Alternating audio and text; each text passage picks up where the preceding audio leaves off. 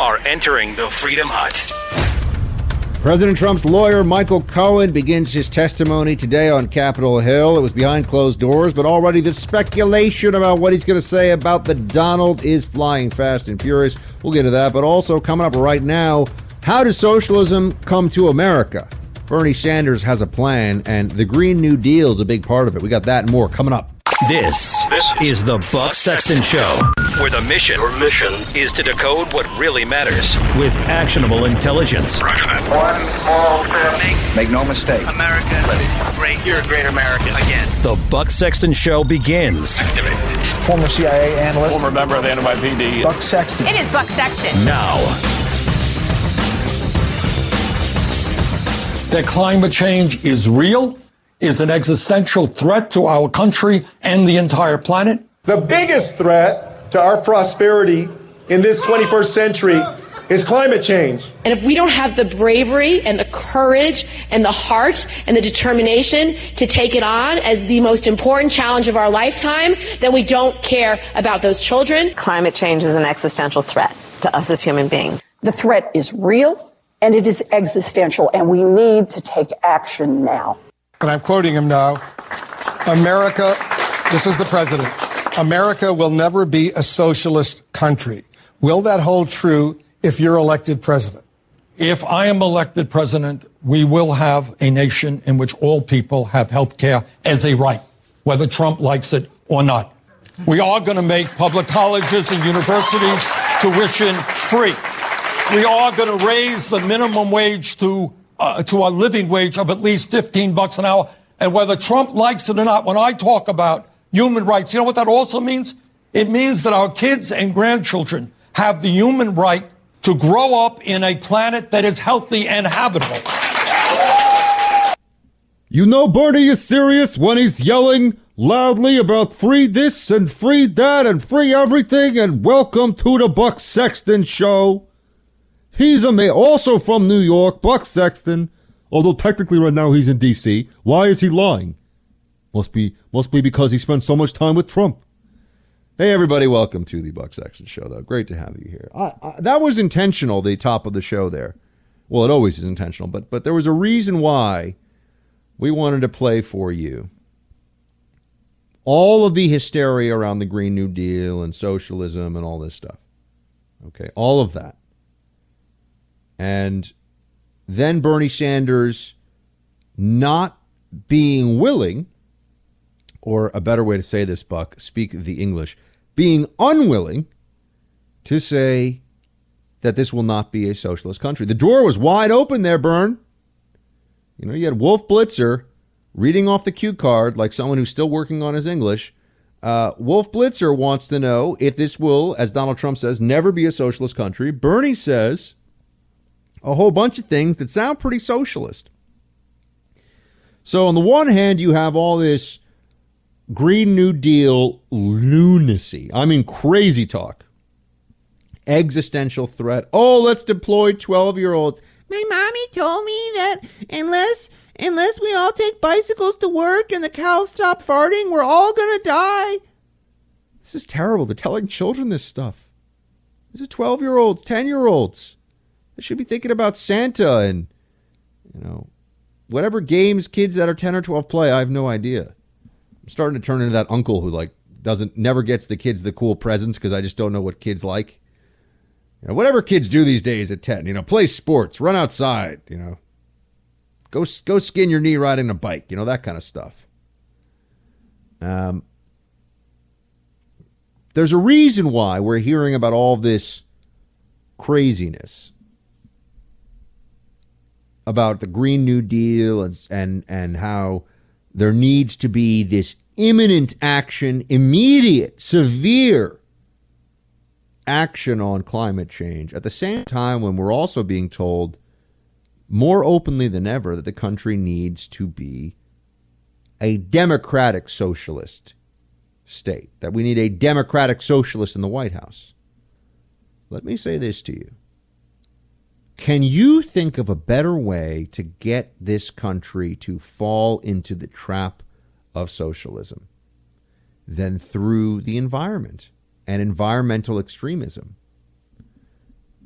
if you were trying to come up with a way to make people think that the country is in desperate need of a dramatic overhaul of the economy that will put the government in charge of basically everything, could you do better than to have the entirety of the left-wing news media apparatus, the Democratic Party, college campuses, Hollywood, all of it mobilized behind this idea that we are going to be extinct as a species?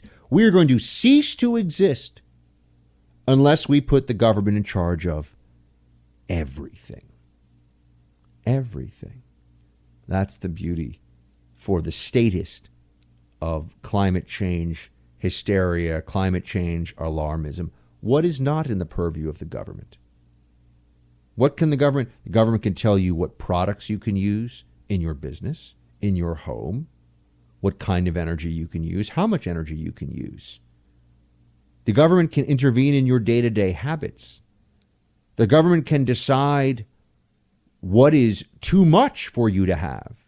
Your carbon footprint is too large. Your house is too big. You have too many cars. Only one car for you. Maybe a car that you have to share. Maybe a Prius, even. Sorry, I can't help but take digs at the Prius folks sometimes. I know, great gas mileage. Ugliest car I've ever seen in my life, but great gas mileage. This is a perfect plot. You could not think of a better plot, really, for the left and the statists to find a way to make the country not just go toward democratic socialism, but put us on a pathway to full-on socialism where the government has control of the means of production as well as the distribution, and where there's nothing outside of the government's purview. And keep in mind that even failure to follow through on the promises that this new green socialist utopia that they're telling us about, even when they can't accomplish the emissions reductions that they say they will, and even when they cannot create millions of green new jobs. I keep hearing this. We had a billionaire left-winger named Steyer come into the Hill today. I didn't get to interview him because he only wanted to talk to my co-host. But he's saying that unless you take dramatic and severe action on climate change, he could never support you. Well, what better way could there be than to put the government in charge of everything than to say that we are going to be extinct unless they are in control of all of these things? That the very, very rich, of course, right now, who are Democrats, will get an exemption from all this, the Tom Steyers of the world, because they're so necessary in their messaging, you see. Where is the CO2 in our economy? If we are really worried that the world is going to end, if we're going to make 10 and 12-year-olds cry, little kids, grade school kids cry, as well as teach them to be rude to sitting U.S. senators, because we're so desperate to get this messaging out there, where does most of the CO2 they're worried about come from? The two biggest areas are transportation and the creation of energy. Well, if they can control transportation and they can control the energy flow, they have a stranglehold on the lifeblood of our economic activity. And as they are unable to hit the marks that they set for themselves here, they'll just say, well, we need more control. They're never going to loosen their grip if they can get this. Bernie Sanders and the rest of them are serious about this. Ocasio-Cortez, yes, she is an ignoramus, but we need to take her seriously because the damage that she will do to this country if her ideology continues to spread is serious.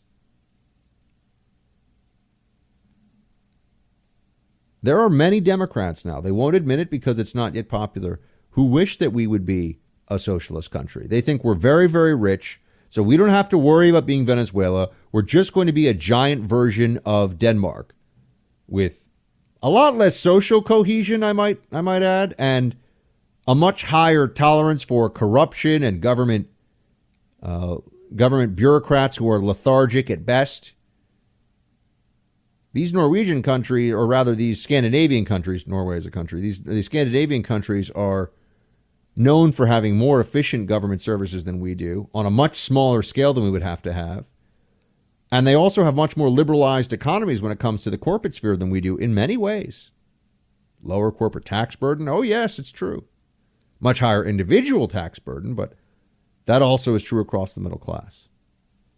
If in fact, the Democrats could get a presidential candidate through who could make this transformation complete. Remember, Obama promised to fundamentally transform the country, and he took us quite a ways in that direction.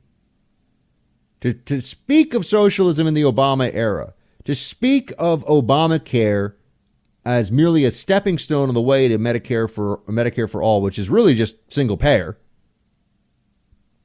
that was wrong. It was a lie. It was racist. Oh, no, actually, it was all true. It wasn't racist at all. It was just reality.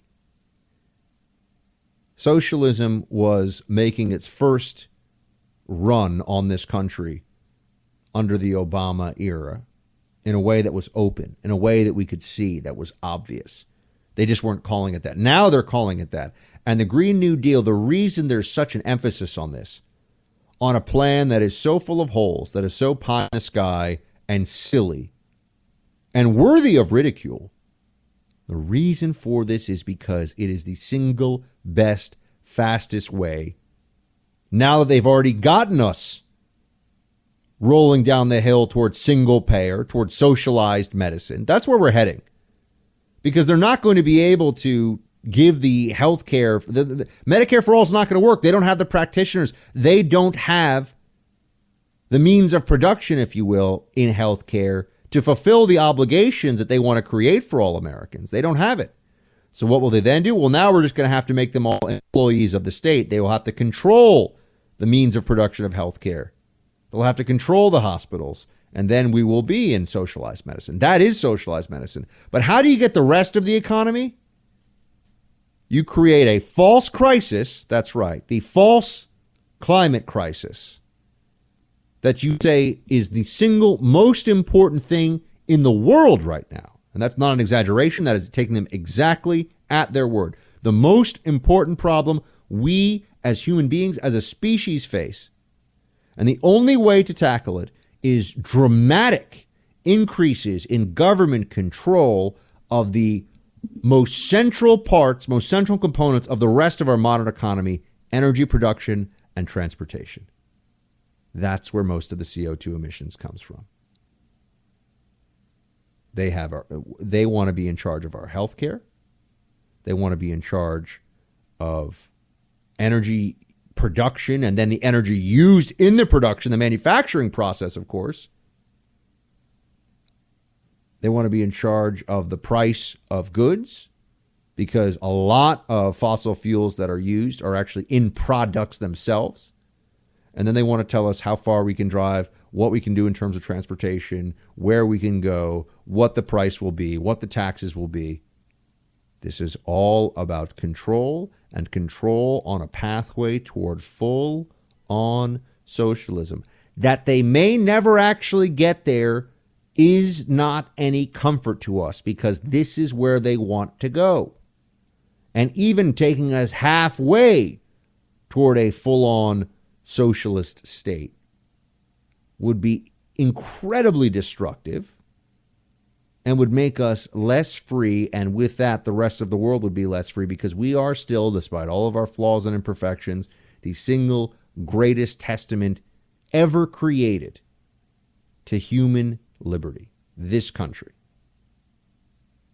We've got more on socialism, Cohen's testimony, Venezuela, North Korea, Trump in Hanoi. We got a jam-packed show, which is why you come here, because you know we're going to cover all the topics and then some. So stay with me, team. We need to have Medicare for all. That's just the bottom line. Who of us has not had that situation where you got to wait for approval and the doctor says, well, I don't know if your insurance company is going to cover this? Let's eliminate all of that. Let's move on. We've got to critically re-examine ICE and its role and the way that it is being administered and the work it is doing. And we need to probably think about starting from scratch. Education is a fundamental right.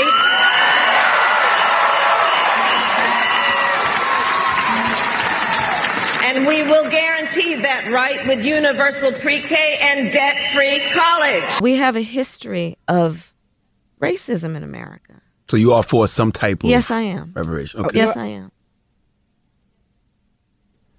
Now that's establishment favorite among the Democrats, Kamala Harris, just reciting one after another of these policies that Bernie Sanders would be in favor of. Medicare for all, start from scratch with immigrations and customs enforcement. So she's single payer, open borders, universal pre-K and just paying for everyone's school, no college debt. Where's this stuff all going to come? Where's the money going to come from for all of this? Who's going to pay the people that are supposed to be delivering these services? So I want to make it very clear. It's not just AOC, Ocasio-Cortez, and Bernie Sanders.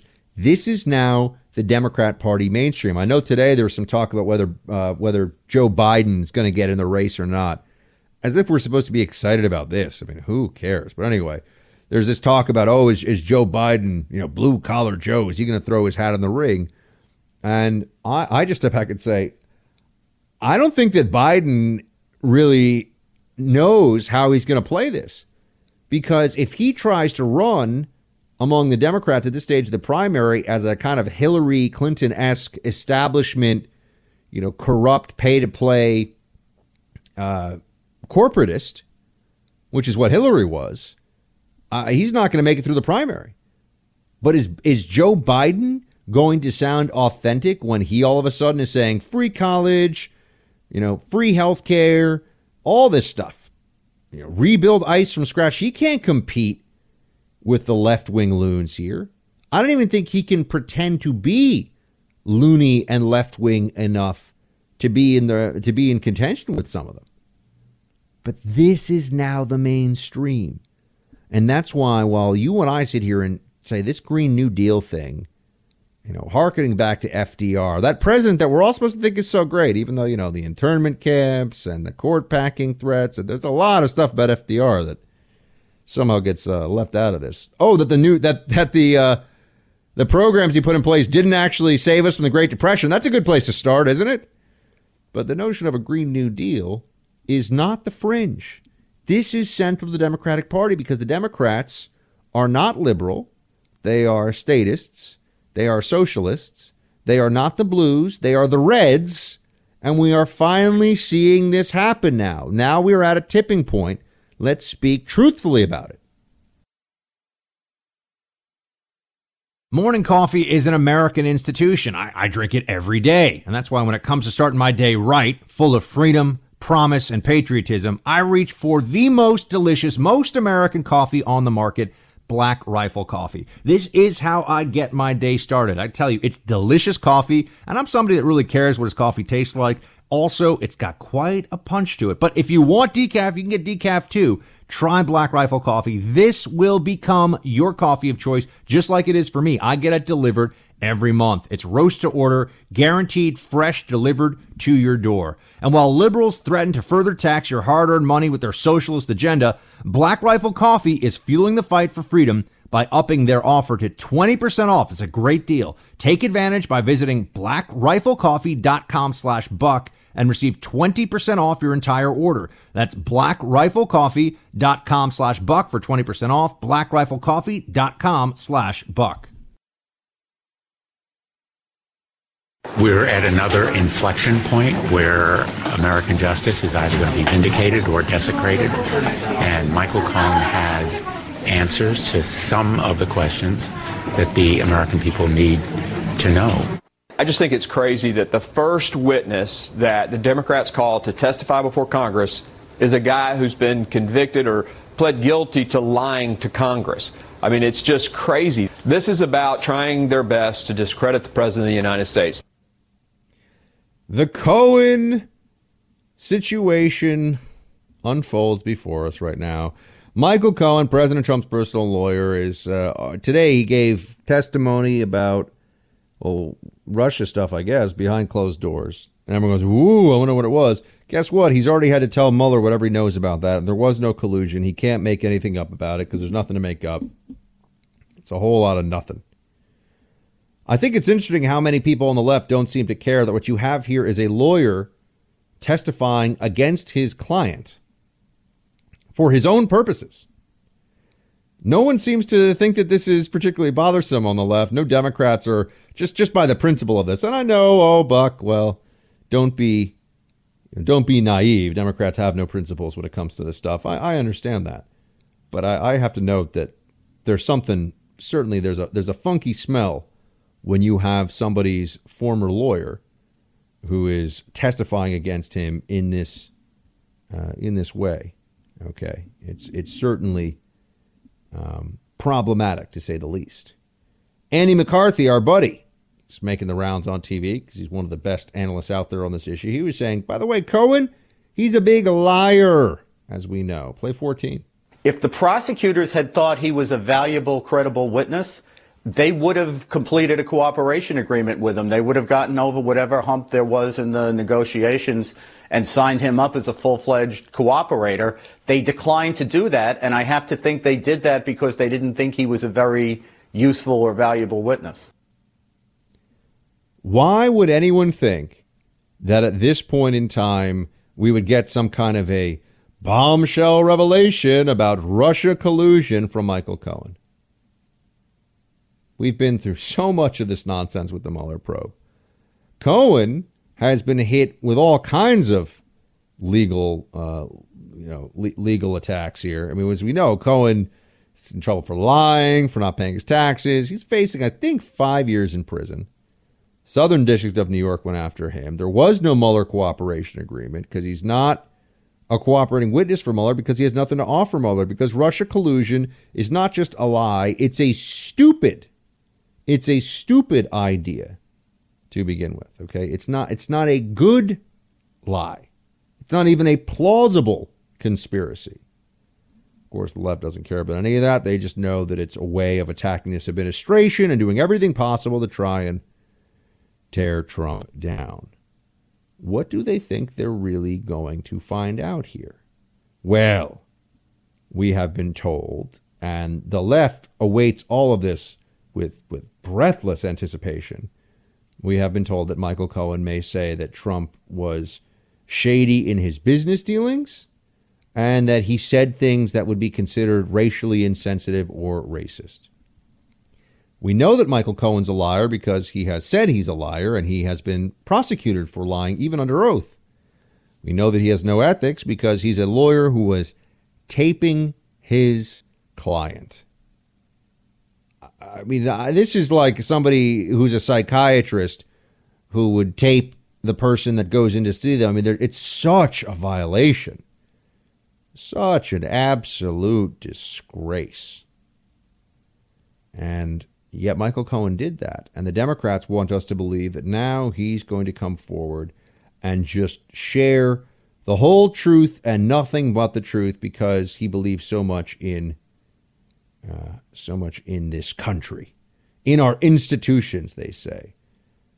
Michael Cohen, I see here, according to CNN, apologized, according to multiple sources, for lying to Congress when he was talking to Congress. When will the Democrats get it? This is not going to be enough. They're not going to win based on this. They're not going to take Trump down because Michael Cohen says nasty things about him, says that he's a bad guy, a bad business partner, any of these things. It's not going to get it done. I think that at least some of them understand this. But what they also understand is that they hate this president so much that this is really just about scratching an itch for them. This is about they have this desire to bring Trump down in whatever way they can, however they can. And even if it doesn't work for them in the long run in terms of the 2020 election, and I don't think it will. I think it is more likely that this anti-Trump hysteria as it relates to Russia and the investigations are going to start. People are tired of this. I mean, I'm tired of it. I want us to move past it just because I don't think it's an interesting intellectual exercise anymore. I don't think that even having this debate feels like a worthy enterprise. The only reason I do it here on the show is because we have to, because they won't give up. They won't move past it. They are still stuck on this. And that's what the next few days are going to be about. Oh, they're going to just be reporting with glee. They'll be unable to disguise their glee by having Cohen talk about the payments to porn stars, the payments to these, or one's a porn star, one was a pinup model, different things. But the payments to these women and Trump's business practices. And what I think the American people are going to come away with is, why are we supposed to care about this? Even if some of it is true, does that mean that we want to put the party of socialism, infanticide, and open borders in charge?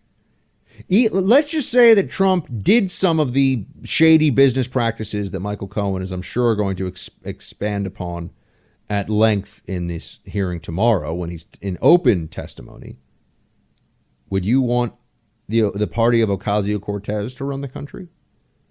Would you want the Democrats to be able to take more of your money, be able to pursue more disastrous economic and immigration and healthcare policies, to ally with the media in outright delusions like the Green New Deal, the idea that the world is going to be destroyed unless we spend trillions and trillions of dollars on what is nothing more than a religion for the left, that transgender individuals who compete, who are biological males against women, have no real advantage. I mean, they will just defy common sense, history, logic, and rationality in so many ways. But but we're sending a message because Trump was a little bit too rough around the edges in some of his business dealings, because Trump was perhaps imperfect husband. Sounds like I'm covering for the guy. I mean, the guy's been married 3 times. He's had some issues there. We already know this. We elected him anyway. I'm not sitting around trying to pass moral judgment on all politicians. I'm trying to push for the best policies for the country. I think a lot of people feel the same way about Trump. They see what's happening in America right now and they say, seems like things are pretty good. Certainly in the right direction. Why we want to change this based on what Michael Cohen says? The only thing that I can't give you an answer to, although Matt Schlapp told me today on Rising that I forget the word he used, but sketchy, bad people. Trump sometimes, he does not pick the best people. He has picked some very bad, sketchy people, and that's just a fact. And unfortunately, some of that's come back to bite him, and that's going to happen tomorrow with Michael Cohen. But he'll move on. Trump will be fine, and the media is just going to get themselves all worked up over nothing. Why have you stopped short of calling Maduro of Venezuela a dictator? Well, I think it's fair to say that the last election was undemocratic. But there are still democratic operations taking place in that country. The point is, what I am calling for right now is internationally supervised free elections. And I do find it interesting that Trump is very concerned about what goes on in Venezuela. But what about the last election that took place in Saudi Arabia? Oh, there wasn't any election in Saudi Arabia. Oh, women are treated as third-class citizens. So I find it interesting that Trump is kind of selective as to where he is concerned about democracy. My record is to be concerned about democracy all over the world. So we've got to do everything we can. But at the end of the day, it's going to be the people of Venezuela who determine the future of their country. I find it interesting that Bernie likes commies. You see this. You hear this. We play the audio for you. Bernie Sanders has a soft spot for commies, for hardcore socialists.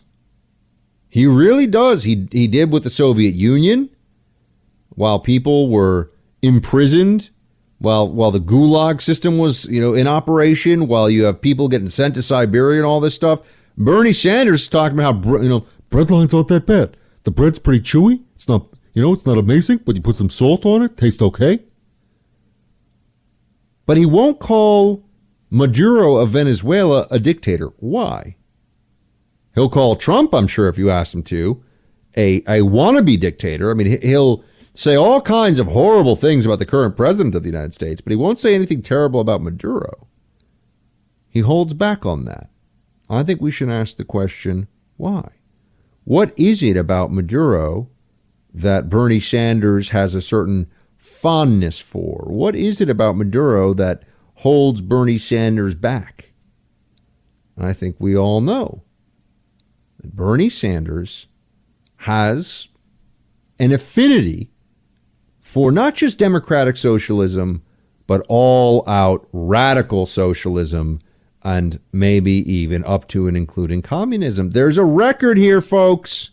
There's a record. They can say whatever they want now about how Bernie's just this cuddly guy from Vermont and he loves Ben & Jerry's ice cream and he's all kooky and funny and the crazy professor look and all this stuff. At the end of the day, Bernie Sanders gets far more upset, far more aggravated with President Trump than he ever has or ever would, it seems, with Maduro. And let me just say that this, look at Saudi Arabia. Yeah, Saudi Arabia is a despotism. That's true. No question about it. We all know this. But if we're really going to have this conversation, I mean, Saudi Arabia doesn't have people who are starving to death. Saudi Arabia doesn't have a inflation rate of 1,000,000%. I mean, Venezuela has been destroyed as a country, and it has been destroyed by people who, in their rhetoric, in their political approach, mirror a lot of what the Democratic Party in this country is trying to do and achieve. That's just what is happening. So, Bernie can find all these different ways to try and deflect and talk about something else and make it sound like, Trump is the bad guy here. But we know that Bernie Sanders thinks that Maduro's problem is just that, bad timing and he didn't do it right. Always the same excuse with communism. He didn't do it right. I think I've told you here on the show before that one of the big problems that they had in Venezuela was the seizure of companies, the seizure of private assets by the government, and price controls. The government, under the auspices of trying to do things that would help the poor, would help their version of the working class in Venezuela, would go after what they considered to be wealthy corporations, what were called wealthy corporations at the time. And it sounded okay, right? Oh, this company that makes, that makes refrigerators, or this company that produces some kind of a food stuff, they're making too much money. Let's just give more to the people. I don't think that Bernie Sanders has any problem with that at all. In fact, I think we know that he still thinks that that's a very important, not just from the perspective of what works, but important moral act. He's going to try to take from companies in this country to pay for his ideas. Play clip 8. Am I going to demand that the wealthy and large corporations start paying their fair share of taxes? Damn right I will. All right? And let me give you, people say, where are you going to get the money? Where are you going to get the money? Amazon, owned by the wealthiest guy in the world, made $5 billion last year in profits. Anyone here know how much they paid in taxes? 0. That's right. That's where we're going to begin getting the money. Notice how he says begin. Even though this class warfare stuff, and this is what they did in Venezuela. Chavez would go on TV and say, these rich landowners, these rich farmers, these rich manufacturers, we need to take their stuff. At first it was we need them to charge less for their stuff and they couldn't make a profit. And then when they couldn't create more stuff, Chavez and then Maduro said, well, we'll just take the factory now. We'll run it. It's ours. How far off is that from what Bernie Sanders is saying here? But notice how he says that's where we'll start. As I have told you, the money here is really with the middle class. It's always with the people. The money in this country is with everyday normal folks that are working jobs, that are paying their mortgages, that are trying to feed their families. That's what, because there's so many more of them. And they're going to try to come up with all these different ways to hide how they're taking money from those people. But they are, at the end of the day, they are going to take money from those people, whether through taxation or through rationing of government programs that they've been promised, or you name it. There are all these different ways. The government can't make this stuff happen. There's no magic, whether it's Maduro or Sanders. It's just not going to work. But people want to believe it, and so they will. Socialism is a very real threat now in this country, just like it is a threat and has now destroyed Venezuela. We'll talk more about Venezuela and Maduro coming up in the show later on. But I've got it. I always say this to you, and maybe I'll stop. You know what? Yeah, from now on, I'm going to talk to you about issues of life and the pro-life cause on the show, and not say, I know that people sometimes it's a little too intense for them, but the Democrats just took another swipe at life yesterday, and I want to tell you what they've done, and I am honestly angry, deeply angry about what they've done. We'll be right back. I've been talking about Snippy.com a lot here on the show. It's a new social media site that does not discriminate against conservative points of view. Well, if you looked at Snippy.com in the past and you left, you need to check it out one more time. Thousands and thousands of listeners to this show have joined Snippy.com. They know it's totally free to use, totally free to join, and they're expressing their opinions and getting all kinds of fiery conversations going. Snippy is an unbiased social media platform. Look, I've had friends who are banned from the big social media platforms you've already heard about and you've probably been using. Don't let yourself get caught in that trap.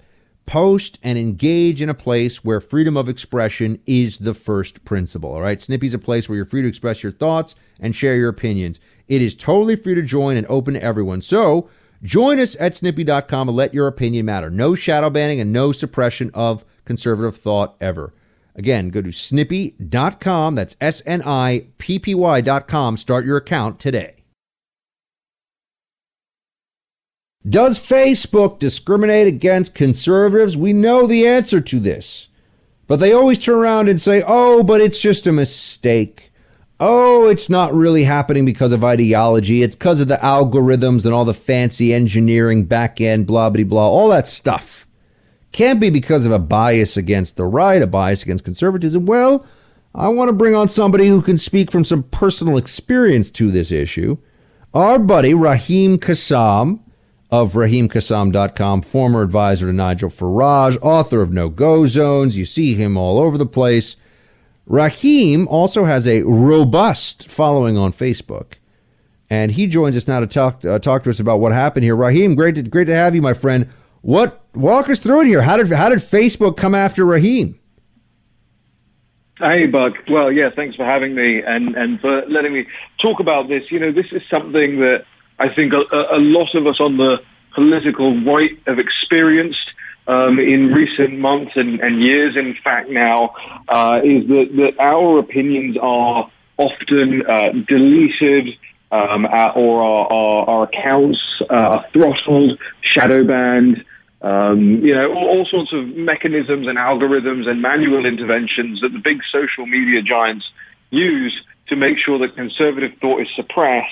And liberal thought and cultural Marxist thought is sort of projected out there more. And I woke up this morning to find that I had been locked out of my Facebook page, my Facebook account, which administers 160,000 fans of mine in my own page. And of course, for somebody like me, who makes their living by selling books and relying on the donations of ordinary people, that's an incredibly scary thing to happen out of nowhere, especially when, as Facebook did, when they don't tell you what you're supposed to have done wrong. That's what they did to me, and that's what they did to a handful of accounts this morning. Just full on deletion and no explanation as to why. So that was the story as it stood this morning. Luckily for me, but I have friends in medium to high places, such as yourself, and lots of people sort of rode to my rescue by tweeting about it, sharing the story that I had been banned. Lots of news outlets wrote about it this morning, and even the president's son, Donald Trump Jr., tweeted multiple times about it and did some television hits about it today. So it's all well and good for me being in somewhat of an elite media bubble, as we are, but for ordinary people, for ordinary conservatives out there all across the Western world who don't have the ability to call in favors with people, who aren't the subject of news articles when they get their account shut down, it can be an incredibly desperate thing if that happens to them, because people use these social media platforms not just to air their political opinions, but to keep in touch with their friends and their family members and to share photos over the course of decades. And all of that can go in just a heartbeat. And so that's why I think this is so important. It's all well and good for people like me, but for ordinary people out there, this, especially people of a certain age, this could really lead to some catastrophic things. How bad do you think the problem is with Facebook specifically? I mean, I've wondered, is there one platform that is the most anti-conservative? What do you think? Well, it's interesting. They all seem to do it in slightly different ways. And I think they all do it in slightly different ways because they then share information with each other on what the best way to make their own internal liberal biases work are. Google ranks pro-abortion posts higher in its search results, and it was found to be lying about that in congressional testimony not just a couple of months ago. Facebook does mass deletions a lot quicker. Twitter shadow bans, by which I mean that they will allow you to post certain things, but those things won't necessarily appear in other people's news feeds. They just sort of go out into the ether and disappear, even to the point where, it's happened to the President of the United States in the last year. So they all do it in slightly different ways. So I wouldn't say that one is necessarily worse than the other. I think they're all as nefarious as one another in this regard. And the fact of the matter is that no political figure, sadly, on the political right, who is in a position to legislate on the matter or undo the existing legislation that protects these companies, like the provisions in the Communications Decency Act in the United States, they're not acting on it. And while I'm delighted that Donald Trump Jr. is so active about this, he's not in a legislative position. And I just wonder what it's going to take for conservative politicians to realize that they cannot leave it too late for their own constituency, their own voters, their own supporters, before they're just completely eradicated off social media entirely. What do you think we should do? What should be done? Well, so there are several provisions that exist at the moment that protect these firms, that protect them especially from being thought of as publications, from being thought of as publishers with editors. But they are publishers with editors because they decide what content goes up, they decide what trends, they decide what goes into the algorithms that automate those decisions. So at the end of the day, they are just like, Google is just like the New York Times in that regard, and Twitter is just like the Daily Caller in that regard. They still have people calling the shots on editorial decisions. Now, the Communications Decency Act in the U.S. actually protects social media firms and says they cannot be thought of as publishers. If they're not thought of as publishers, then they get away with this because they can't be sued for doing this stuff. They can't be sued for what goes on the site, and they can't be sued for actually banning people like me. I would have no case in court to make today about that. If you remove those provisions in the Communications Decency Act, remember, I'm not asking for more government interference. I'm actually asking to have governmental interference taken away from the industry as it stands right now. And if you remove that, you bring ordinary people one step closer to holding social media giants to account. Raheem Kassam, everybody. Raheem, I've been telling folks that I'll be at CPAC this Friday. You're going to be at CPAC. When are you speaking? What are you speaking on? And how do people find Raheem the Dream? I'll be doing a book signing at CPAC at, I think, 5 p.m. on the Friday, then speaking on the Saturday at 2:30 p.m. on the main stage, talking about Brexit. And then later on that evening, Mike Cernovich is holding an event, which I've just agreed to speak at, about social media bias.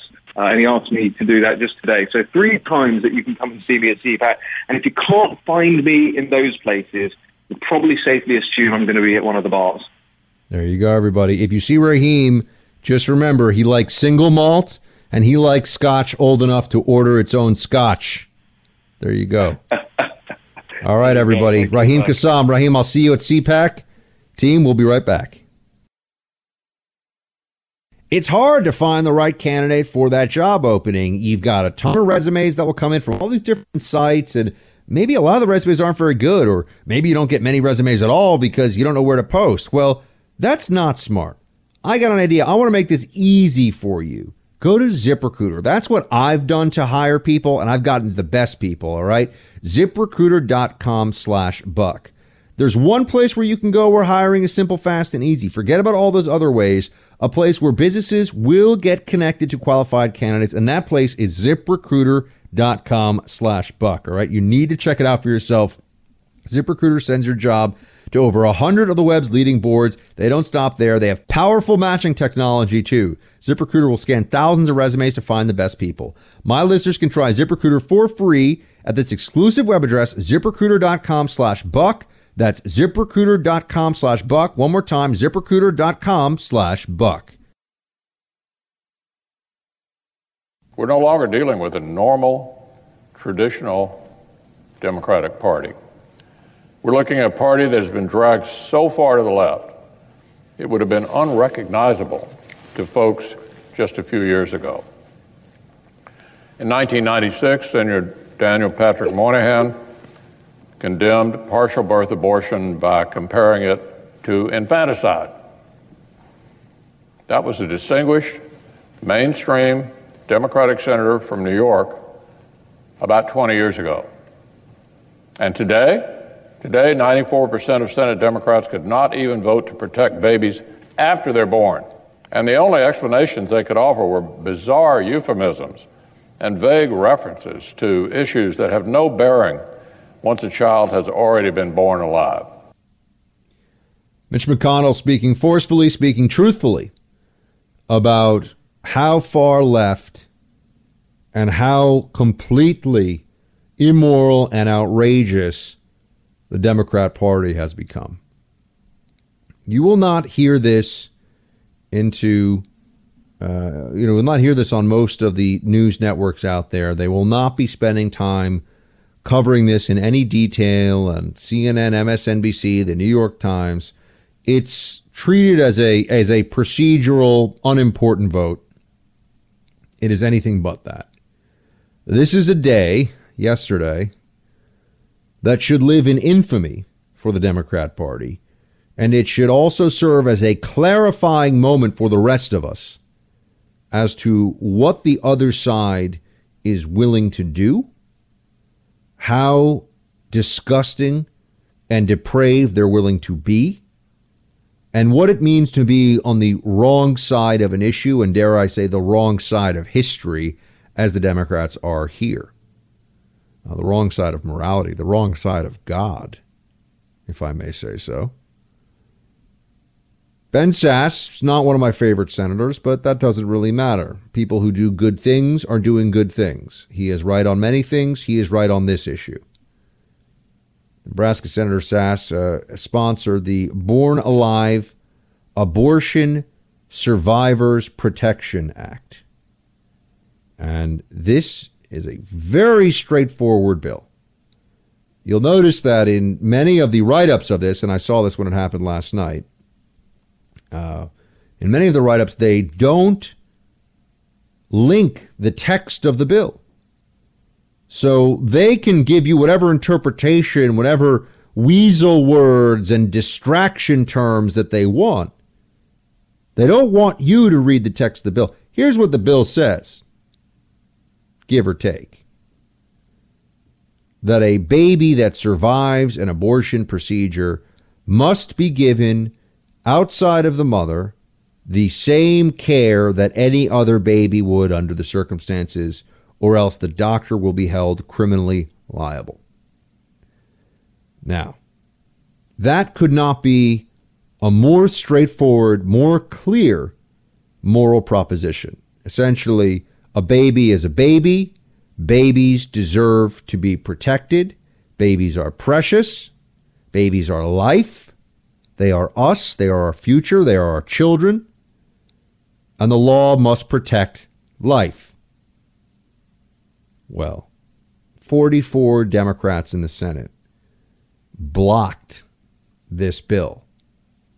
They blocked this bill because we now have this self-imposed rule in the Senate that I completely disagree with. It is non-constitutional. It is self-imposed that to get anything important done, you need 60 votes. That's not what the Constitution says. That's not what the Senate's supposed to be. 51. It's tough enough to get 51 on the same page. The number is not 60, but now the Senate allows it to be 60. And on this issue, a grave injustice was done because there are 44 Democrats who went against this. There were some Republicans, I would note. Some Democrats, rather, who voted with the Republicans. A handful of them. Because they come from red states where they want to convince voters that they're pro-life, even though really they are part of the pro-choice movement because Democrats are the party of abortion. There's no way around this. There's no other way that we should try to discuss this. The Democratic Party is the party of abortion. Senator Hirono, who I say, and I'm not trying to be funny, I do think is probably the dumbest person in Congress. Certainly close to it. But she occasionally says something truthful because she does not have the guile. She does not have the intellectual complexity to come up with a lie on the spot. And she spoke about what the Democrats are in favor of and what this bill would have done or would have prevented. Play clip 13. Let's be clear. The Senate isn't debating this legislation today because there is an epidemic of infanticide in this country. There is one. There is not one. There isn't one. Maybe that was Freudian. Maybe it wasn't. There is infanticide going on, though, in this country. As on a massive scale. It's just a question of how obvious is the infanticide. But then we get into the lies. And this is where you have Hirono try to give you one of the versions of the Democrat lies. Remember, this is a very straightforward bill. A baby that survives an abortion procedure, which this, folks, I don't want to get into the details. It's incredibly graphic. It's horrific. But this does happen. A baby that survives an abortion procedure must be cared for by the medical professional who's there. The mother had no legal liability in this bill. It's just the medical provider. Essentially, the doctor has to keep the baby alive. And that the right to an abortion is not the right to a dead baby, even if the baby is outside of the mother's womb. That's what this clarifies as a matter of law. Senator Hirono tried to do the usual Democrat deflection. Play clip 12. When you strip away the ultra-conservative rhetoric, you're left with a very simple argument from supporters of this legislation, that the moral judgment of right-wing politicians in Washington, D.C. should supersede a medical professional's judgment and a woman's decision. Conservative politicians should not be telling doctors how they should care for their patients. Instead, women, in consultation with their families and doctors, are in the best position to determine their best course of care. Doesn't speak to the bill at all. Doesn't deal with what's in the bill. Just does the usual meandering women and doctors and decision making. And I've got news for her. It is illegal for doctors to kill their patients, and a baby outside the womb that is breathing, that is living on its own, is a human being. It is a patient, and that there could be anybody who argues otherwise from the Democrat Party just goes to show you how grotesque and immoral the Democrats have become. Hirono is part of this. And people, if not in politics, in the next life, I can assure you, will be held accountable for this. Because this is an offense against the most basic human decency. I mean, Hirono is an imbecile, but she's also a dangerous imbecile because she's running cover for this barbarity. Senate Democrats couldn't even figure out what the proper lie was to tell about this bill. They can't be certain. Should they say that it's already illegal or that it shouldn't be illegal? Well, depending on who you listen to, depending on whose word you take, it's one or the other. But shouldn't it be obvious? Shouldn't it be obvious? The deceptive language that the media uses, by the way, when they talk about this, is one of these instances where you see how deep the bias goes. I mean, two of the areas where the media is the most insanely, not just left-wing, but radicalized. I mean radicalized even beyond what your average run-of-the-mill Democrat is these days. Guns and abortion. Media is absolutely wacko about guns and abortion. They hate guns as a class. The media people hate guns, and they are in favor of abortion always, in any context, in any case. They don't care for any reason or no reason. This is one of the most horrific things I've ever seen in politics. In many ways, it's the most clear, bright red line violation of morality I've ever seen from the Democratic Party. They have no leg to stand on here. There's no two sides to this argument. We are on the right side of this, my friends. Stand tall, keep your shield high, and keep fighting. This isn't about the border. This is about the Constitution of the United States. This is not about politics. It's not about partisanship. It's about patriotism. We would be delinquent in our duties if we did not resist, we did not fight back and to overturn the president's declaration. Delinquent in her duties, she says. What a joke. How ridiculous. How ridiculous these Democrats are. Oh, they're going to pass a resolution against Trump and the wall. I mean, this is just so stupid. This is the definition of just Congress wasting everybody's time. I mean, look, it's politics and I get that, but who cares? Yeah, we already know that the House Democrats don't agree with the National Emergency Declaration. We already know that the left is a de facto open borders party now.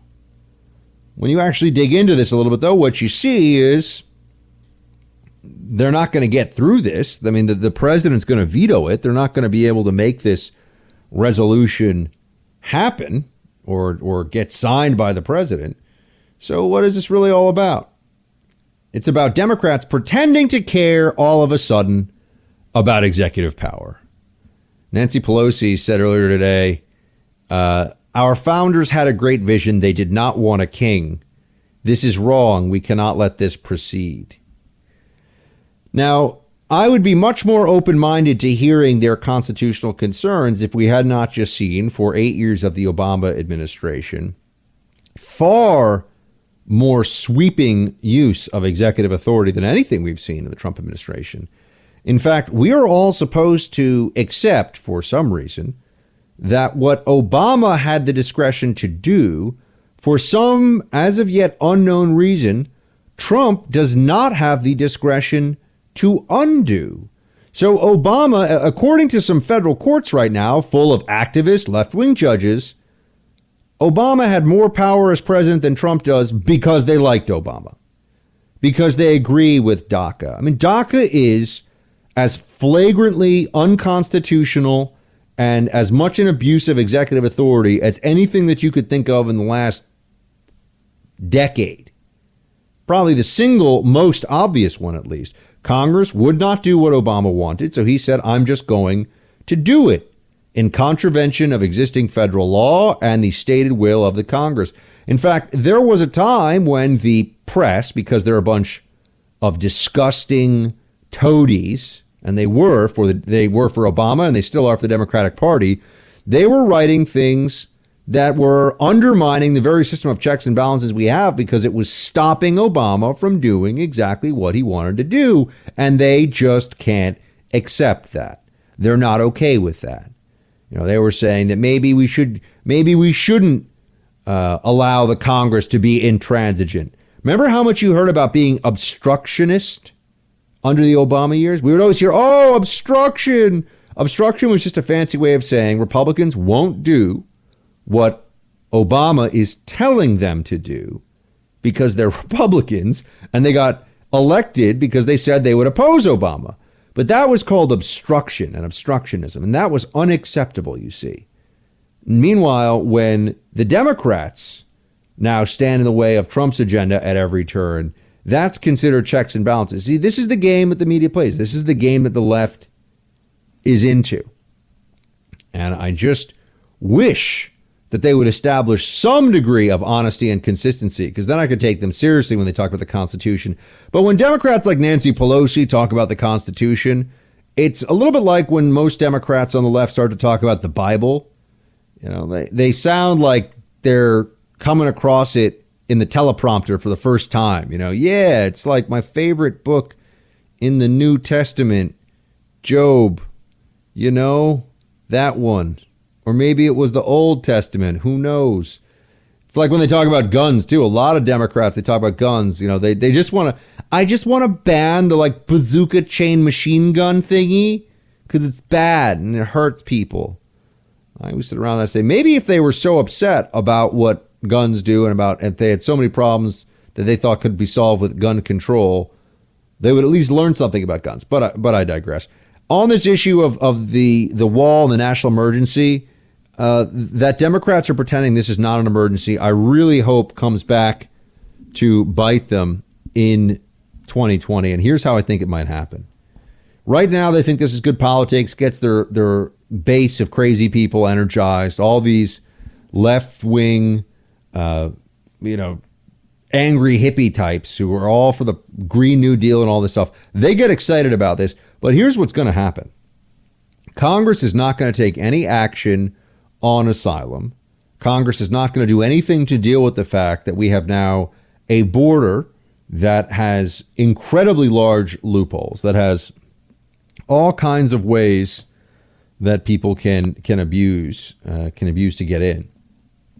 So what's going to happen is we're going to have a year where at the end of the year, going into the 2020 elections, there will be, I would bet, 500,000 people who have crossed into the country illegally or in a asylum request gambit that is all but certain to be fraudulent and fake.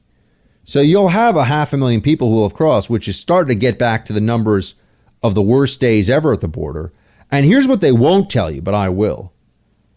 The crisis now is worse than it was in the early 2000s when they got up to 1 million a year, because the rate of removal of those million was very high compared to what it is now.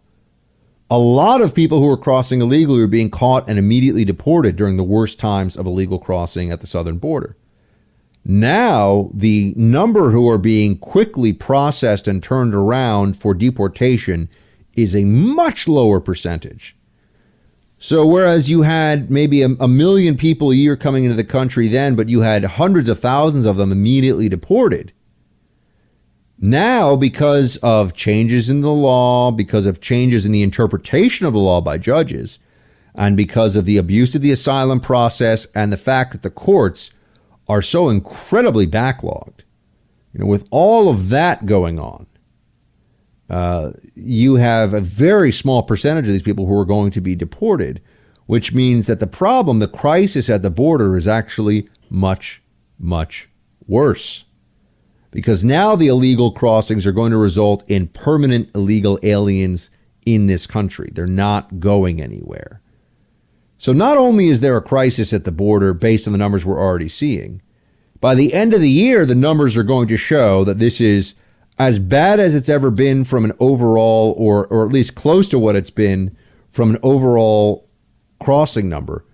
But the number of, or the percentage and number of those who have crossed into the country and have been deported is going to be so low that what we're going to see is we have a near open border situation at our southern border, that anybody who shows up and says they want to be in this country and tells a tale and has a story is going to be able to stay. And that is absolutely a crisis. If you believe in sovereignty, if you believe in rule of law, what is happening at the border is a crisis. And so for the Democrats to have gone to all these lengths right now to say there is no crisis, I hope that 51% or more of the American voting public is paying attention and realizes the Democrats are a bunch of liars on this issue.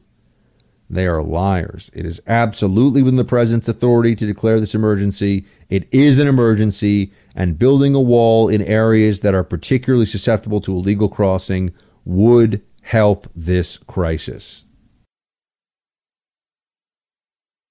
Effective today, the United States will impose additional sanctions on regime officials. These men work to block aid for people in need and suppress peaceful protests, while their tyrant danced in Caracas. Their actions will not go unpunished. More sanctions from the U.S. against Venezuela, trying to get rid of this absolute tyrannical jerk, Maduro, who is just continuing on with the stupid policies of his predecessor, Chavez. And there's obviously so much we could sit here and talk about when it comes to what a failed state and a catastrophe Venezuela has become. And I think it's important to note, it did not have to be this way. It did not have to come apart like this. Venezuela did not suffer from some, horrible, unforeseeable financial calamity. Venezuela is not trying to recover from some terrible civil war or something. The problem with Venezuela is people got into power who believe in Marxist doctrine and the redistribution of wealth, who embrace class warfare and anti-Americanism as an explanation for the shortcomings of their country and their countrymen. And this is the end result of all of that, right? This is the end result. And I do think that we need to strike a careful balance between trying to push for the ouster of or help. You see, this thing, even when you start to say it, I know I'm the ex-CIA guy, so I start talking about coup, and everyone goes, "Ooh, a coup." And I'm like, look, guys, I'm out of that game. I don't know anything. I have no idea what's going on at that level. But just even discussing helping to get rid of somebody in a Central or South American country from the U.S. government perspective brings up a lot of history and a lot of baggage with it. And I think we're making the right call by backing Guaido. I would also note, though, that the possibility for there to be some form of overreach, blowback, mission creep, all that stuff. Essentially, we end up getting more involved in this than we want to, and that's very real. We got a little reminder of that, I think, yesterday when Jorge Ramos, most well-known, I think, for being a Univision anchor and de facto open borders advocate, very concerned about illegal immigrants, at least when they're Latino. Illegal immigrants in general, he seems to have less of a strong position on. But he is very, very favorable in his coverage and in his analysis and all of that to the illegal immigrant Latino population in this country for obvious reasons. He's a millionaire who lives in Miami, and He can talk all the time about how he just wants there to be more and more illegal aliens in this country. But he was detained yesterday after having an interview with Maduro that Maduro and his people didn't like very much. Play clip 10. I conducted an interview with Nicolás Maduro. I asked him if I can call him either a president or a dictator, because, as you know, millions of Venezuelans don't consider him a president. Then we discussed reports of torture and human rights abuses and political prisoners. And at the end, I showed him a video that I personally took last Sunday of 3 kids behind a trash truck looking for food. He just couldn't stand it. He didn't want to continue the interview. He tried to close my iPad where I showed him the video. And then he said the interview was over. I didn't want to give them my cell phone. So they turned off the light of the room, and a group of agents came in. They took forcefully my backpack, my cell phone, and they forced us to give them our passcodes. After 2 hours of being detained, because we couldn't leave the palace, 2 hours of being detained, they allow us to leave the presidential palace. I think we'll never have that interview again. They don't want the world to see what we did.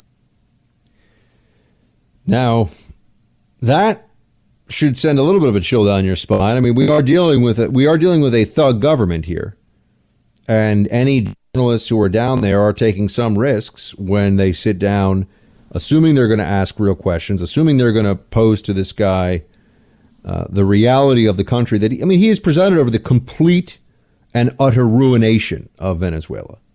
It did not have to be this way, but he has been intransigent, and he's corrupt, and he's a bad guy.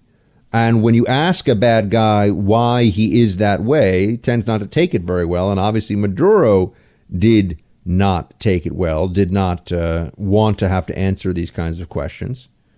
And so they seized him. But I would note, Jorge Ramos, producer Mike, is he a U.S.? I think he's a U.S. citizen, so let's assume he is. Yes, he is. He is, yeah. So Jorge Ramos is a U.S. citizen. You grab one of ours, and I'm because we are principled and we are conservatives and we are Americans. Darn it, you grab one of ours, we unify. We are together. Jorge Ramos is one of us. He is a U.S. citizen. So you lay a hand on Jorge in some foreign country, you're some dictator, some stooge, some squad of ruffians. We need the full weight and force of the United States government to make sure that you get out of there. This is what I mean by this stuff can get out of hand very, very quickly. If they had seized our diplomats, that's an act of war. What if they seize a bunch of American citizen journalists? What if Maduro seizes them? Are we going to escalate even further? I think the answer has to be yes. You can't touch our people. It's like Jack Nicholson in The Departed. There are guys he can't hit. And as far as I'm concerned, and as far as, I think all Americans should be concerned on the world stage, no foreign government is able to, without obviously legal justification, but no foreign government is able to take one of our people. And certainly not for an interview. So I got to tell you on this one, I stand with Jorge, man. And I'm glad Jorge's out of there, because if we had to send in our guys to free him and his team, I'd be all for it. A U.S. citizen, and I know some of you really don't like Jorge, and I get that, but a citizen is a citizen, man. He's one of ours. So we got to remember that. But Venezuela, that just shows you how quickly this thing can actually spiral out of control. That's why we got to be very careful. We want Maduro gone, but we don't want to make this our problem. We got enough problems here.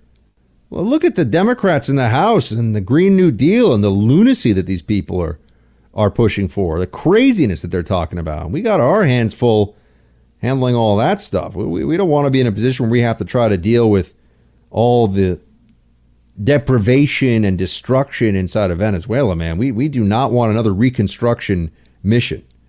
So we'll keep an eye on it, but we got to keep arm's length too. The only dual certified veteran-owned background investigation and vetting company out there is Global Verification Network. You need background checks to be done for any business, large or small, so give Global Verification a call. Even if you've already got somebody in the past who's done your background checks, Global Verification Network will give you a more competitive price, a program that's tailored to your needs, and also they'll make sure that on those cases where you really need an answer and you need one fast, they will get it done for you. For all your background vetting and investigations, this is the place you should go. Call 877-695-1179. Make sure you tell them you heard about them on the Buck Sexton Show. That's 877-695-1179. Or you can just go to mygvn.com. That's mygvn.com. Global Verification Network never offshores your information. Leave no stone unturned. Make sure you go with Global Verification Network. You are now entering the Freedom Hunt Tactical Operations Center. All sensitive programs must be kept strictly need to know. They're clear. Team Buck is cleared. Roger that. And ready for the Buck Brief. It is more likely than not that there is a conflict, possibly a full-blown war, with an emerging nuclear power. He is not merely being cavalier with a threat about nuclear war. He's being cavalier in a way that makes him seem demented. These are the messages from a person who is not well, from a leader who is not fit for office. After a nuclear holocaust. Or after a million die in Seattle. And that's where we are. This is not an exaggeration. Probably closer to an outright war with North Korea. About a 30% chance of war, I'd say, from where I sit right now. Easily construe what he's been saying as a declaration or at least a threat of war. What is the ignition point for Kim Jong-un's fuse with this provocative rhetoric? Trump's comments about nuclear weapons have experts worried he could literally inadvertently trigger a catastrophe. You have reason to be scared of a war that could wipe out 500,000 people. No, I just think he wants weeks. to use nukes. That's what I think he feels. Well, what a bunch of lunatics. That's just giving you a little sense of what's going on here with the media as Trump enters this moment of high stakes diplomacy in Hanoi. I will say that I never got to Hanoi when I was in Vietnam. Only got to Saigon, but I'm sure Hanoi is a very interesting place to visit. So Trump's there right now. The media have been saying for a long time that he was going to start. I mean, you heard it. They were saying, oh, the risk of nuclear war. They were all so concerned about it. Now they're worried that Trump is trying too hard to get a peace deal. Whatever it is that Trump is doing, that is always and in all ways the most awful thing for them. That's the thing that they cannot forgive because Trump is the worst. In fact, the libs are so hateful toward Trump that you don't ever really pick up that they hate Kim Jong-un or that they find this character to be odious. There was a pretty stark piece today in the Daily Mail that broke down some of Kim Jong-un's most sadistic hits.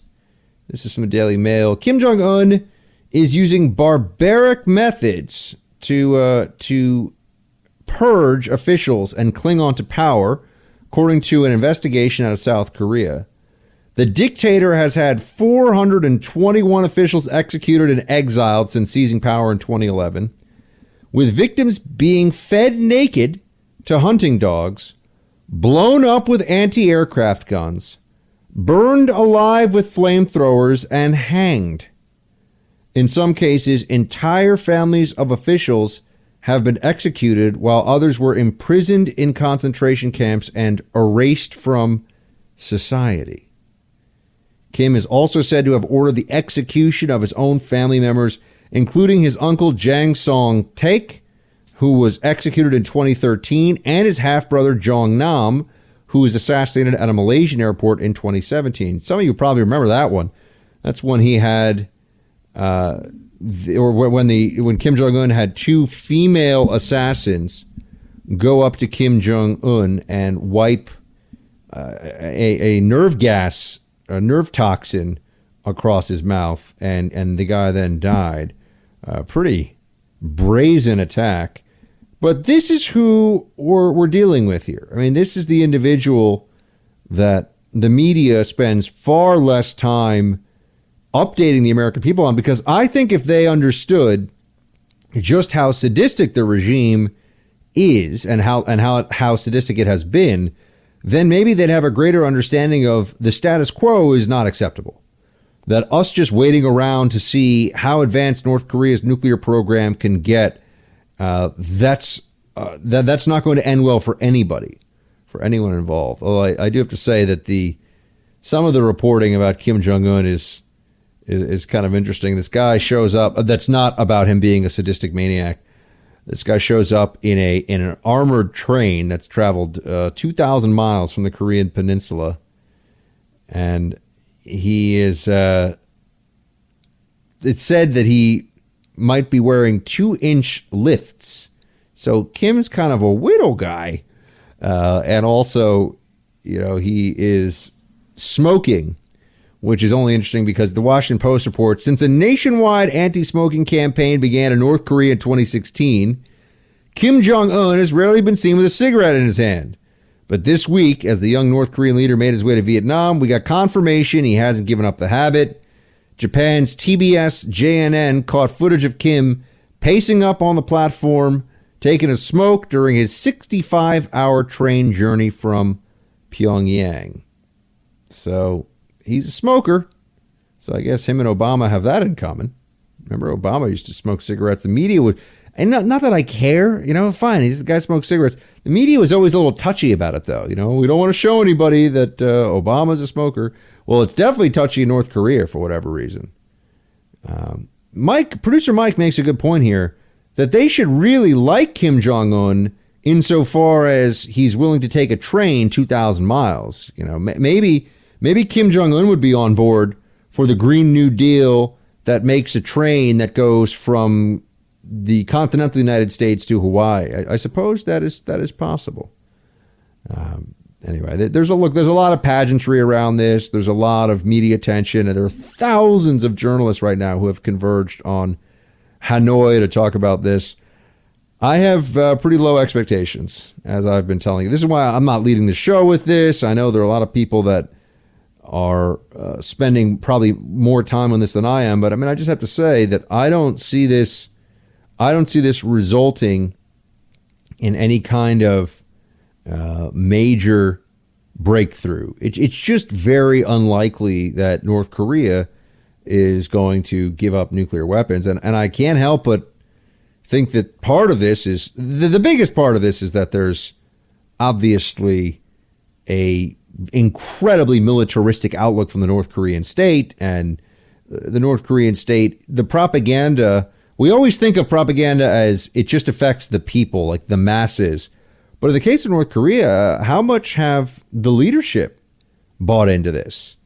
How much of what we're seeing with the North Korean people and the incredibly xenophobic and racist caricatures of Americans and of other Asians that is fed to the North Korean people on a regular basis, how much of that is also internalized by at least some of the senior leadership? I think a lot. It would be fascinating if I could sit down and have an honest, off the record conversation with any world leader. Kim Jong-un would be an incredibly interesting guy to talk to. He is a mass murderer. So, but then again, it would be interesting to sit down and talk to a lot of mass murderers. What does he really believe? What does he really think? He went to boarding school in Switzerland, so he's been exposed to the outside world. I know that a lot of people were angry at Trump today because he said that Kim Jong-un doesn't seem like he's messed up from his upbringing. He said, Trump is calling dictators again. I always just want to say to them, guys, he's trying to get a deal done here. He's trying to make some headway. Can you let Trump operate a little bit without just breathing down his neck about everything on this one? He's trying to essentially pull off the near impossible. And if he pulls off the near impossible in this case, he will have saved likely, I don't know when, I don't know what time frame, but it would have saved hundreds of thousands of lives. That's a very likely scenario. Hundreds of thousands of lives saved. And I think that when the president has an option to do that and is trying to do that, people should maybe just back off a tiny, tiny bit in the media. I'm not saying they can't hold them accountable, but I'm just saying they criticize every word. You know, they're so hype. Well, then again, they do that with Trump on everything. Everything Trump says is terrible. And we'll see what happens in this summit. It goes on for a few days. Trump will be back. In fact, Trump will be at CPAC at the end of the week. So I'm sure he'll give some insight there. And I'm guessing I'll be there because I'll be at CPAC about how this whole week goes. But the summit is going on right now. Yesterday on the show, I talked a bit about who gets the presumption of innocence and who doesn't. And Professor Dershowitz, who himself has had his reputation tarnished with allegations, or at least as he has been very vociferous in his denunciations of them, these fake allegations. But this is a real problem because we as a society need to protect the presumption of innocence as something that is not political, but is a principle.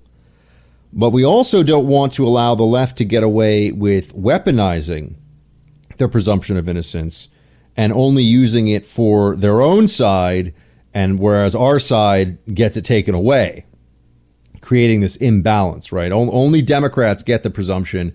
We do not get the presumption of innocence.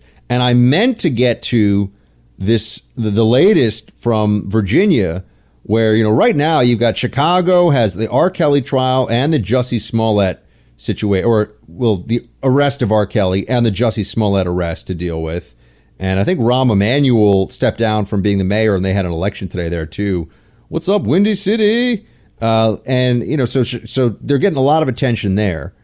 And you've gotten far less of a media focus on what's happening in Virginia, where you had this just string of incredibly damaging stories about the top three, 1, 2, 3, count them, politicians for the state of Virginia, all of whom were enmeshed in major scandals, right? We had Northam with his blackface photo in his yearbook, which he lied about and then kind of didn't lie about, but still lies about. And you also have Mark Herring, number 3 guy, who said that Northam should step down for his blackface photo. But then it came out that Herring himself had blackface photos, he said, in the past.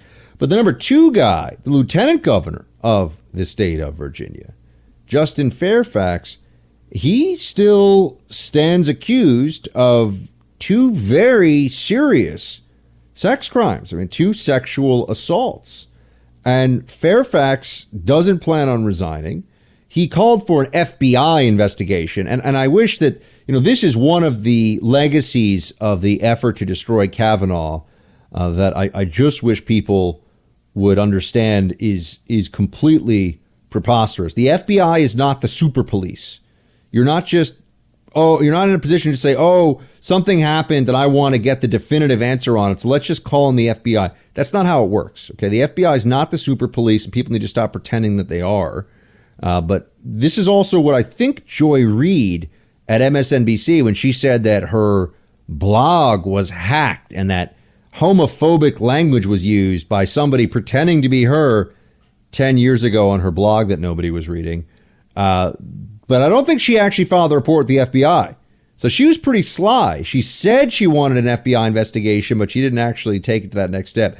Justin Fairfax, lieutenant governor of Virginia, has got 2 women who have come forward on the record to, yes, that's right, credibly, that's not the same as saying proven, but credibly accuse him of sexual assault. Fairfax went on offense and then some. Play clip 1.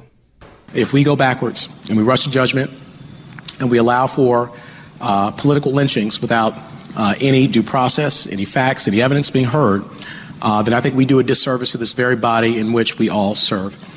And I want to stand in this moment in the truth, not only which has tested my Constitution personally, but is testing the Constitution of the Commonwealth of Virginia and of the United States of America. Now, I'm a little torn in 2 directions on this issue of Fairfax. And this is an issue really for the Democrats more, but just let's understand first and foremost that you have 3 politicians with 2 of them admitting misconduct that was racist in their past, whether you think they should resign for that or not. But the only guy that as of a week ago, looked like he might be forced to resign. They were going to impeach him in the Virginia legislature, was Justin Fairfax, the only African-American of the three. That's a bad look for the Democrats, so you could start with that. But then you go into the dynamics at work here with the Fairfax situation, and here's a guy who, I find his accusers credible. I can't say they haven't proven it beyond a reasonable doubt in a court of law, so there can't be any legal sanctions against him yet. But it sounds to me like these are credible accusations. The problem, though, is that this is a classic. I mean, both of his accusers are in he said, she said situations. Now, unlike in the Kavanaugh circumstance, there is admitted sexual conduct with both of these accusers. He's just saying it was consensual. They're saying it wasn't. But this isn't, I don't remember when, I don't remember what year, I don't remember what house, I don't have any facts, I don't have anything to back this up. Everything about this lines up from what we've seen so far. And of course, the media buried these stories and didn't want to. The Washington Post didn't want to run with this story because Fairfax is a Democrat and he's an African American, and they just weren't interested in running with the story, even though based on the Kavanaugh standard they would have. But I find his accusers credible, but I'm also somebody who wants there to be due process. And so my criticism of this is, how do we adjudicate in an era of sexual assault allegations that have rocked and taken down some very powerful people? How do we adjudicate it? I mean, if you are a public figure and you're accused by somebody of sexual assault, are you just supposed to step down? I think the answer has to be no. I think there has to be some process.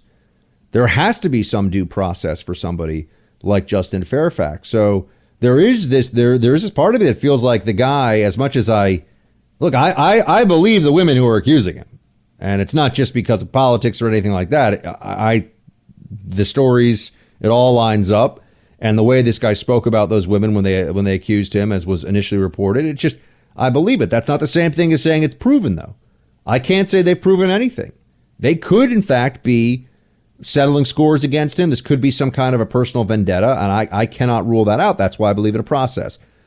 The other part of me, or the other part of this discussion, though, that I think we need to just keep in mind at some level, is that if Fairfax was a Republican and these allegations were made, you would see nonstop coverage. I mean, MSNBC would probably have a timer in the bottom of the screen for all of their segments, time elapsed since Fairfax allegations without a resignation.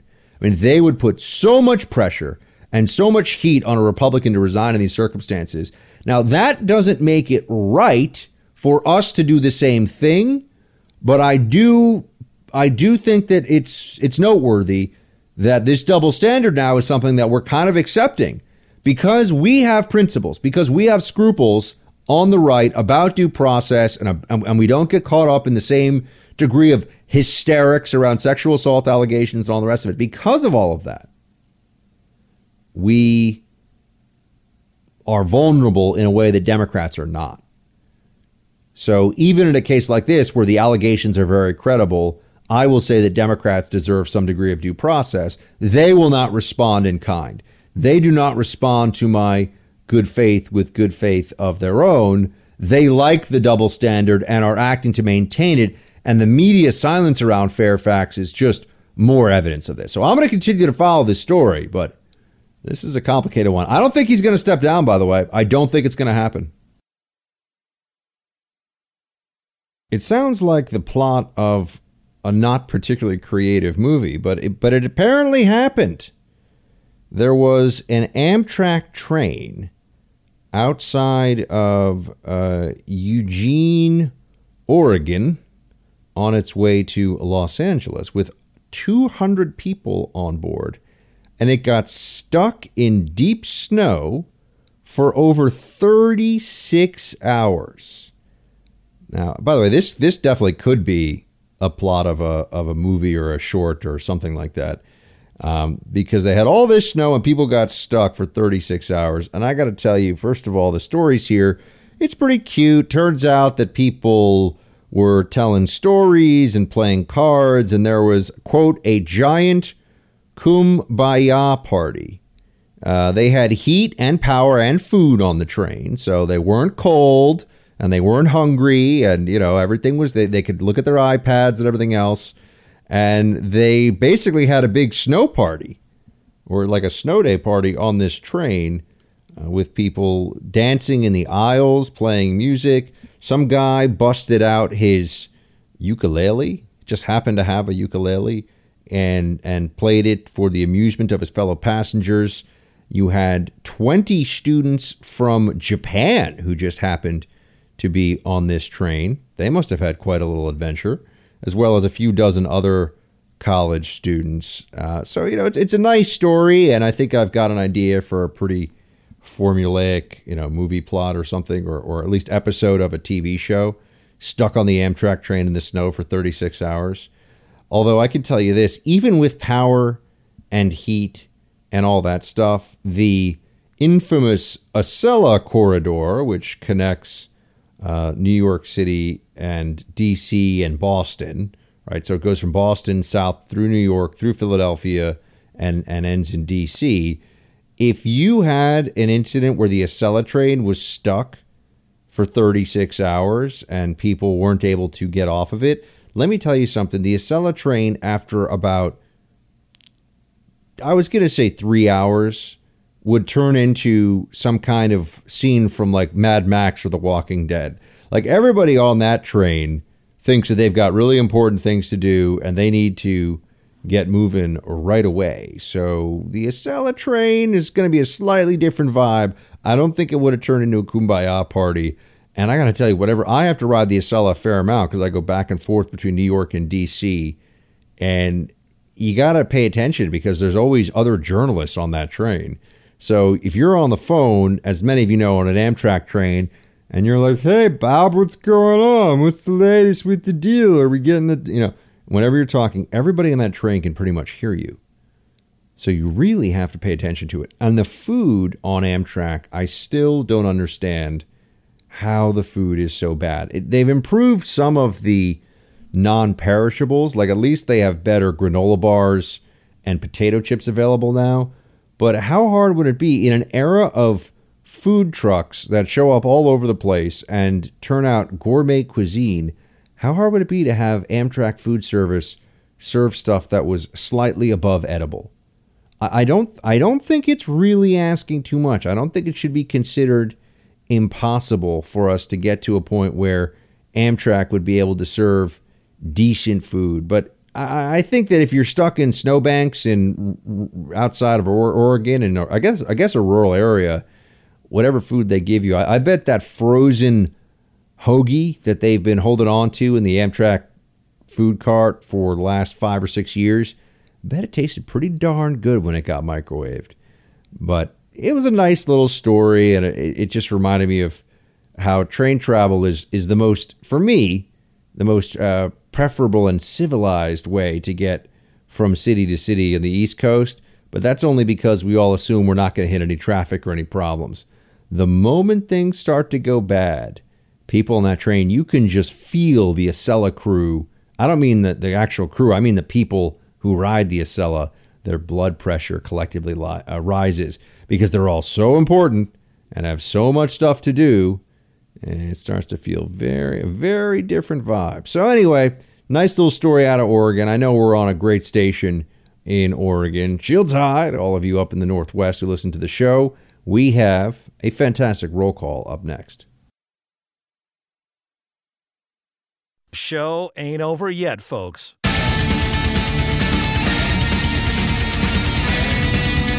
It's time for roll call. Just want to remind everybody that I will be at CPAC, the Conservative Political Action Conference, this Friday. I will be there in the morning, and that's the thing you probably want to see. It'll be on the main stage, a debate over Syria and the Trump administration's decision-making in Syria. I'll also be moderating a panel on cyber warfare in the evening, but I think the Syria thing is the thing that's going to be the most exciting one. So definitely, if you're going to be in the Washington, D.C. area, although technically the conference is in Maryland, it's at the Gaylord Convention Center in Maryland, which just south of Washington, D.C., you should definitely come by. And if you see me walking the grounds at CPAC, please come up, say hi. As many members of the team as I can give high fives to, chat up a little bit, get to meet, the better.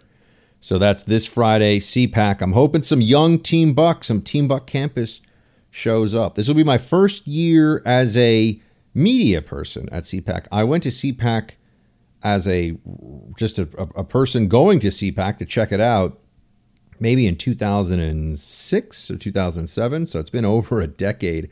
I was a young CIA officer, and I just went to patrol the grounds at CPAC and see what was going on. So I'll be there this year in my capacity as a commentator, radio host, all that good stuff. Let's get to your roll call thoughts, my friends. Robin, first up.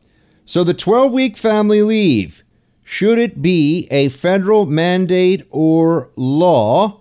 No. Is it beneficial for families? Absolutely. I realize you have not had a child or actually given birth. It is hard work. It is like your insides running a marathon and then you aren't permitted to sleep, eat, or bathe regularly for days. The mother isn't even released by medical professionals to drive for 4 to 6 weeks, depending on the method of delivery. 6 weeks is essential. 8 weeks is enough to establish a decent milk supply and feeding schedule.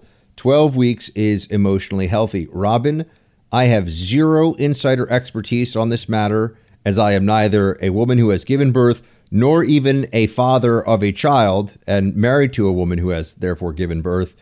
So I defer to all of your knowledge and expertise on this.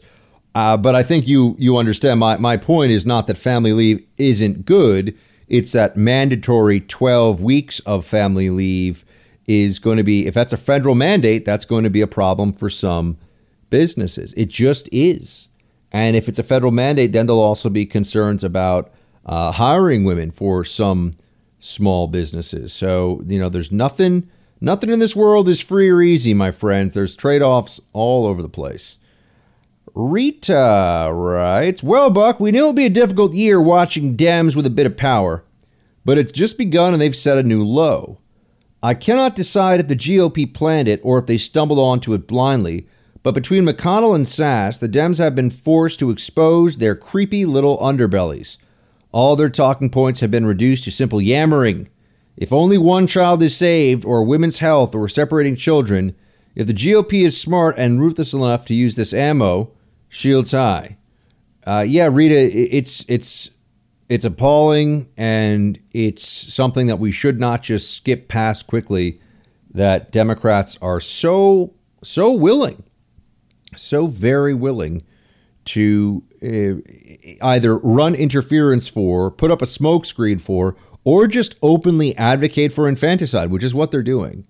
They can pretend that it's already in the law, but it's not. And if it were already in the law, then why not just pass this law to affirm the law already on the books? But they know that it will force some very uncomfortable questions, as we've been discussing here on the show, if in fact there was in the law criminal culpability for the destruction of a born fetus, also known as a baby. And that is why the left has embraced evil and destruction here when it comes to the issue of life. And nobody ever wants to believe that about themselves. Even bad people like to think that there's some explanation, there's some justification for their badness. And that's what we see happening here with many other proponents of this policy on the left. Steven writes, Buck, your Trey Gowdy isn't too bad. Sounds a little bit like the chef from the Muppets. You need to go a little more Gomer Pyle. Keep up the good work. Shields high. Well, Steven, thank you very much for telling me this thing over here. The Trey Gowdy sounds kind of like Trey Gowdy. I think my Trey Gowdy's kind of close, guys. I know a lot of you in the South say my Trey Gowdy is terrible, and I respect that, but it's not that far off. All right, it's not, Buck, maybe if you spend more time with Trey on the television set, doing the green room discussion, having a little chit chat here and there. Come on, it sounds a little bit, don't make me start playing Trey Gowdy sound bites. The Congress has the oversight capability. Come on. My tray is not, you know what I don't have? And I realize that it's a real shortcoming in my impersonation repertoire. I don't have a Trump. And I hear so many people do bad Trump impressions, and I don't want to be yet another bad Trump impression, because you really have to work on your Trump, and it has to be good, or else it's like a Scottish accent. You got to really think about it and work on it, or else you're just, hey, laddie, if you want my body and you think I'm sexy, come on. You know, you just end up copying Mike Myers from So I Married an Axe Murderer, which is actually not a bad place to start. But you need to work on your Scottish accent before you can throw a Scottish accent out there. And some of you are probably like, Buck, whatever happened to your character Angus McManus? I haven't forgot. Angus isn't dead and buried. I just don't do as many characters on this show because I feel like there's a national radio audience. We got, hundreds of thousands of people listening to the show coast to coast. I don't want to, I feel like I only have so much time, and I don't know, maybe I'm talking myself into doing some more skits and characters and things. Probably third hour of the show. That's when I tend to loosen it up a little bit, change up the topics a bit. You'll still get news of the day and deep political analysis in the front half of the show, but maybe back of the show. Maybe back of the show, Buck, there's some room for Trey Gowdy to show up and start. Maybe, right? Maybe. Hey, your Trey Gowdy's terrible, Sexton. Get a grip, lad. Yeah, I know. Kristen writes, yes, we definitely can agree it should be Kristen and spelled with an E. Well, you're darn right, Kristen. Couldn't agree with you more. Uh-oh, I see something. TJ writes, Buck, I'm a little disappointed you didn't get to sit in on the Governor of Colorado interview on Rising this morning. The fact that they are potentially nullifying their electoral college votes for the majority vote of the country is a crying shame. To be consistent, he should just hand his governorship over to President Trump, since he clearly does not believe in his own state's sovereignty and its ability to govern and represent itself as part of this union. It's not surprising, considering the lack of historical knowledge in this country, of the inability by the left to understand the significance of the Electoral College, and the fact that this country is a collection of states that represents themselves. But when a governor of one of those states cannot comprehend that fact, well, that is truly concerning. TJ, just so you know, I didn't duck the interview or anything like that. I just wasn't able to do it. There was a scheduling conflict. So sometimes on Rising, you just get my co-host on an interview, and other times it's just me on an interview because we can't make the timing work to get the interviewer, or interviewee rather, there when we're both there. Harry writes, hey Buck, leftists should be careful what they ask for. Wouldn't giving anyone who wants reparations a one-way ticket out of this country be fulfilling? In my memory, that's how certain countries were formed. Harry, reparations is a concept that people will push for. It's a concept that people will discuss. They, generally speaking, don't have specifics in mind, but it does serve the purposes of the left of some degree of just stoking more identity politics. And as we know, that's very, very important to the left. Patrick writes, take the pain. It's Platoon. Shields High. OSS. Sully, a.k.a. Patrick. Patrick, you got it, my friend. Take the pain. That's when Tom Berenger, who's playing Barnes in Platoon, covers the guy's mouth after he's been wounded. I think Tom Berenger is the best part of that movie, to be honest with you. I think Platoon, for me, in retrospect, is a pretty overrated movie. I did not think it's the masterpiece that a lot of people seem to think it is, but it has some good sequences, and Barnes is certainly one of the standouts. David writes, the irony of the left is that Jorge Ramos got his own medicine today by the government socialist policies of Venezuela, the same policies he wants here in the U.S.